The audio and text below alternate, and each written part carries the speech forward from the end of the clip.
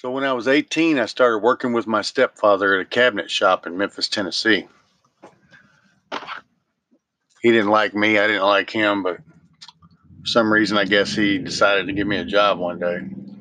He wasn't the owner of the cabinet shop; he was just a boss. But I got a job with him, and I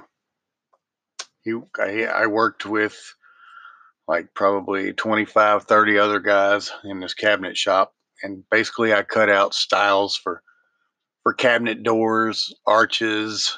I used raised panels. I did a lot of cutting out wood and just not the really tedious stuff because I wasn't uh, experienced enough for it. But um, I worked with this guy and he hated me. I couldn't understand why he kept me around him.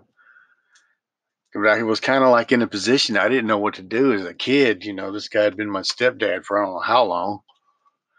And he'd been a real jerk. I'm going to say that. He had been a real jerk. Rest his soul. I heard he was dead. But so I worked with him, and he ended up grabbing me by the arm one day, and I got fed up with it. And he grabbed me by the arm and lifted my shirt up in the air, grabbed me by the shirt basically, and lifted me up in the air before grabbing my arm. And I felt violated in front of all these ghetto black guys, you know. And so I felt like he's violating me in front of them, and they already know that he's a cross dresser because I told on him. And so, and so, so I ended up pushing him down kind of on accident, but it looked like I was beating him up. And everybody ran in and grabbed me, and he's in the floor, just like laying there in the floor, kicking, kind of like hey, he's trying to get me off of him when I'm really already off of him. I never was really on him. But so I left and went and bought a Schlitz malt liquor bull 40 ounce from across the street. And we were in South Memphis on Norris. And went and got a beer and drank it and caught the bus. And happy as could be, I was free from jail. Oh my God, I felt so free. Thank God. Oh, I was so free. It was crazy. I felt so good. Well, that night he kicked me out. Told me that him and my mother didn't like the way that I was living my life and that I should live it outside of their house. And so he packed my stuff in paper bags and put it out on the porch. And there I was. So I left and I ended up getting a job at a Kroger grocery store. Um, and I'm a virgin at this point. By now, I'm 19 years old. I think I just hit 19. I'm a virgin and I'm a little dummy, like little redheaded stepchild, blonde kid that looks funny, you know.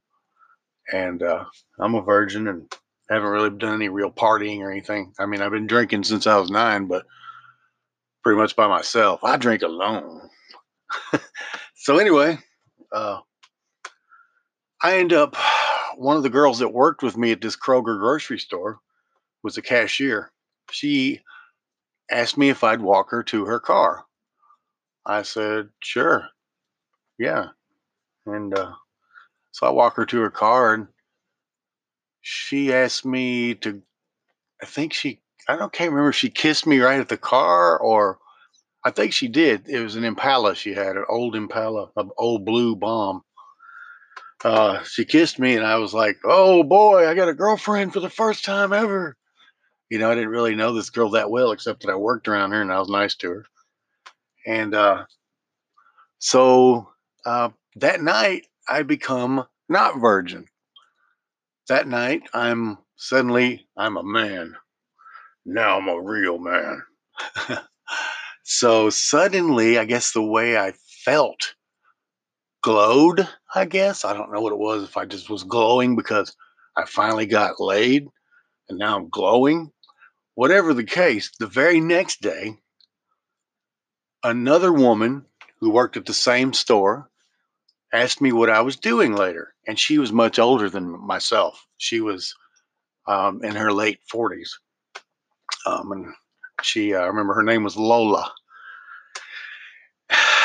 And she asked me what I was doing that night. And I asked her why. And she said, my daughter, Michelle, wants. Oh, I didn't say that. Anyway, well, it doesn't matter. You don't know her last name. I haven't seen her in 30 years. So, uh, Michelle wants to know if you'll come over tonight and watch E.T., I guess it was. We watched E.T. and had dinner, I think. So I was like, yeah, because I remembered who Michelle was when she said that. And it was this cutie that she was like short, which I like short. She was, she had a cowboy hat on, long hair, cowboy boots, tight jeans, and she was pretty. So I end up going to her house, and that very same night, she grabs my hand and walks me into her bedroom, and we have sex. Now, this is the second night after I was a virgin, two different girls, and now I'm feeling like really big time strange. Like, wow, how did I get? All of a sudden, I've had sex with two women in two different nights. Well, the third night, I'm not lying to you, not one bit. The third night, this other girl named Leanne comes to me, and she asked me if I wanted to go to a party. She works there too. These girls don't know each other. These women do not know each other. So she says, "Do you want to go to a party?" And I'm like, "Okay." So I go to this party, and there's no cell phones back then. See, I didn't have to worry about the other ones trying to get in touch with me because I didn't have a phone. So I end up going to this party with this girl, and I end up so drunk I black out, I guess, and I wake up, and she's having her way with me pretty much, and so I went back to sleep while she was on. Anyway, that was crazy. So anyway, the fourth night, um, this woman named Jackie, who was in one of the management positions, asked me to go out if I'd go out with her to Red Lobster. I'm like, sure. And these are, I swear, these are 4 nights. These are back to back nights. I said, sure. And I end up going to Red Lobster with her. She takes me back to her place. And I don't hit on her because I don't hit on women because I just don't. Because I don't want to scare them. So I don't even try. I never have. Well, she goes in to kiss me. So I kiss her and then I don't carry it any further. I just let it go. Well, apparently she gets mad or something because now the fifth day I come to work and the guy at the front desk, redheaded guy that looked like Ronald McDonald. I can't even remember what his name was, but he says, "Hey, Jackie doesn't want you here." And so I say, "What?" And he says, "Jackie doesn't want you here." And I said, "What do you? I don't know what you're talking about, but I got to clock in and go to work." And he says, "But she doesn't want you here." And then someone else said, "Why?" And he said, "Because he manipulates his girlfriends." And so now I'm like, what? I don't know what you're talking about, but I have to clock in and go to work. And if she doesn't want to be around me, she can leave. And it's not like I even worked in the same department. I was way across the other end of the store. So now I'm feeling like this weird bad guy. I've turned into this weirdo bad guy who 4 different women came to and asked out when I was a virgin. And now I'm like feeling weird because they're making it look like I'm some bad guy.